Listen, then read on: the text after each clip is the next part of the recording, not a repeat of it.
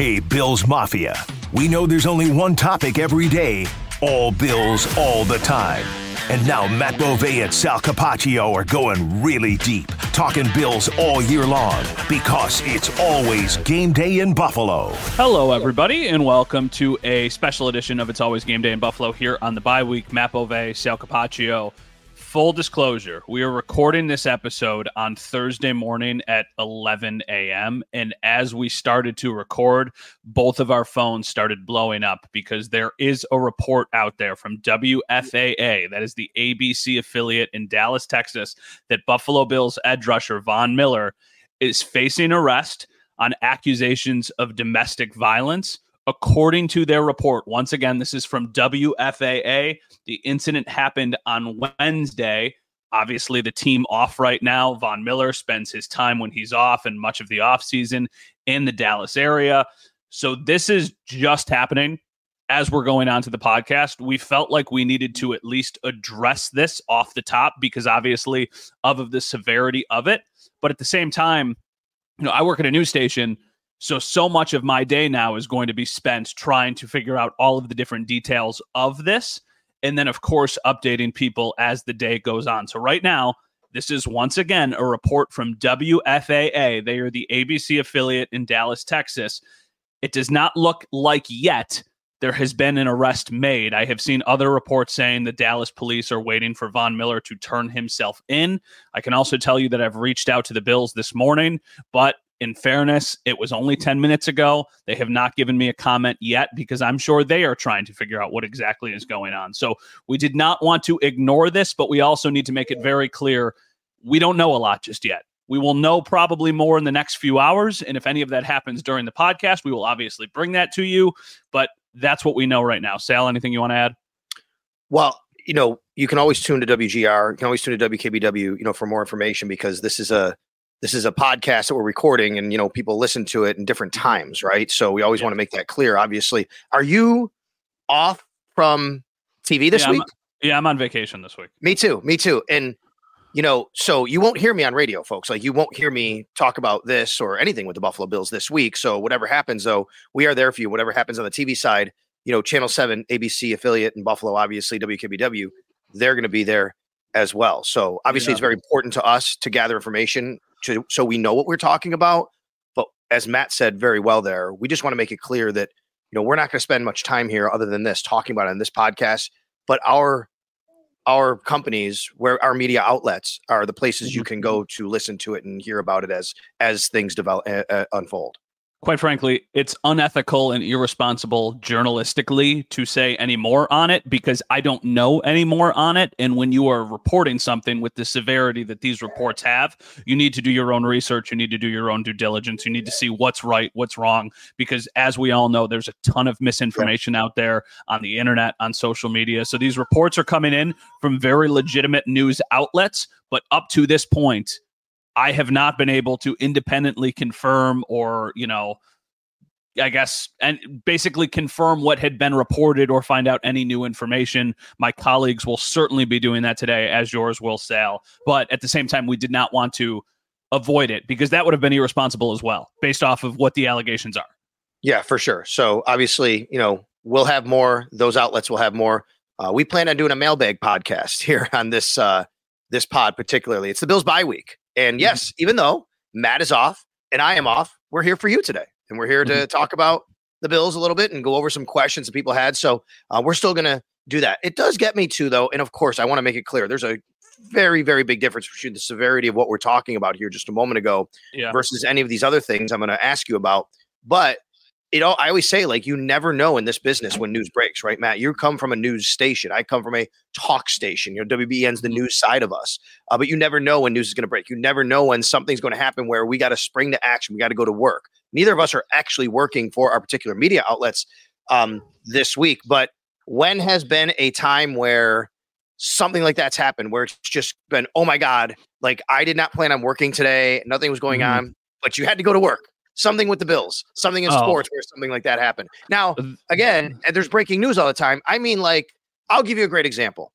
2014, New Year's Eve, my wife and I are walking into Tux and Pucks. We are going to the Sabres game, and I get an alert that Doug Marrone just opted out of his contract. Yeah. And I'm like, I am walking into the Sabres game. Now we went to the game. I joined Brian Cozio on the air after the game. He's doing the Sabres post game.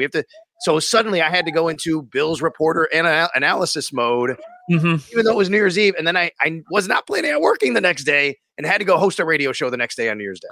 So for the big one for me that I can think of, I've been at WKBW now for 10 years. I started there in 2013. My background is a little bit unique for somebody who works in sports media. I started behind the scenes as a video editor and eventually as a photographer. And then I slowly transitioned into news reporting. But I was out in an event at, I believe, Niagara Falls Memorial Hospital up in like the Niagara Falls area.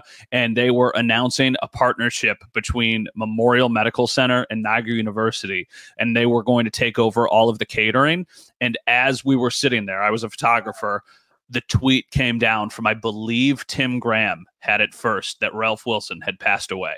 And this was in what, 2013? Early 2014, because the Bagulas bought the team in 2014. So early 2014. So we were all sitting there at this press conference. We've got 5 cameras. All the different stations are represented. They're sitting there talking about this, and the tweet comes down. And this is obviously like the earlier days of Twitter, of social media. But I think Tim Graham at the time with the Buffalo News was Buffalo Bills owner Ralph Wilson has passed away. And I remember getting a call a minute later from the station, and they're like, we need you to get down to the stadium immediately. So I left the event, and it's super awkward because you have a microphone up at a podium and there are people talking. And I had to walk up to the podium and be like, I'm very sorry. I need to take the microphone, take it back, leave, and go from Niagara Falls to the stadium, because within the hour or a couple hours, the Bills had Thurman Thomas and Jim Kelly and some of the other ones who were local kind of go and do press conferences. And that was one of those moments where it was like, what? Because at that point, you got to remember 10 years ago, it was not just that the owner of the Buffalo Bills had passed away. It was that the owner of the Bills passed away, and the future of the team was very much up in the air of where they were going to be playing football and if they were going to move. Because everybody knew right when that happened, what was the future of that team. So that was one of those moments that it was like, okay. And then there's been a ton of them where you're off, you're doing something, you're trying to enjoy yourself. And it's that's what I mean more than anything too, right? Which is so one, I'll give you a couple for me real quick are my wife and I were married on March 8th. Mm-hmm. And on March 9th of, let me get the date right here, 2018. Mm-hmm. Yep. Okay. We are heading out to our anniversary dinner. Just had a nice dinner plan for us. We're just, we're driving.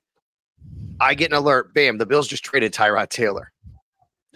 And I'm like, there goes our dinner plans. It really didn't ruin the dinner plans, but suddenly I had to kind of go on WGR, talk about it when I wasn't planning on that night because I was off, going out to dinner plans. That happened. And then I also remember leaving the house to go to the gym the morning after the 2017 NFL draft. Just going to go to the gym, have a nice day. The draft is over. I'll come back. I'll write a column about it. Just getting an alert early that morning. Bills firing Doug Whaley and the entire scouting staff. There's going to be a press conference coming up at One Bills Drive. And we had to kind of pivot and switch modes.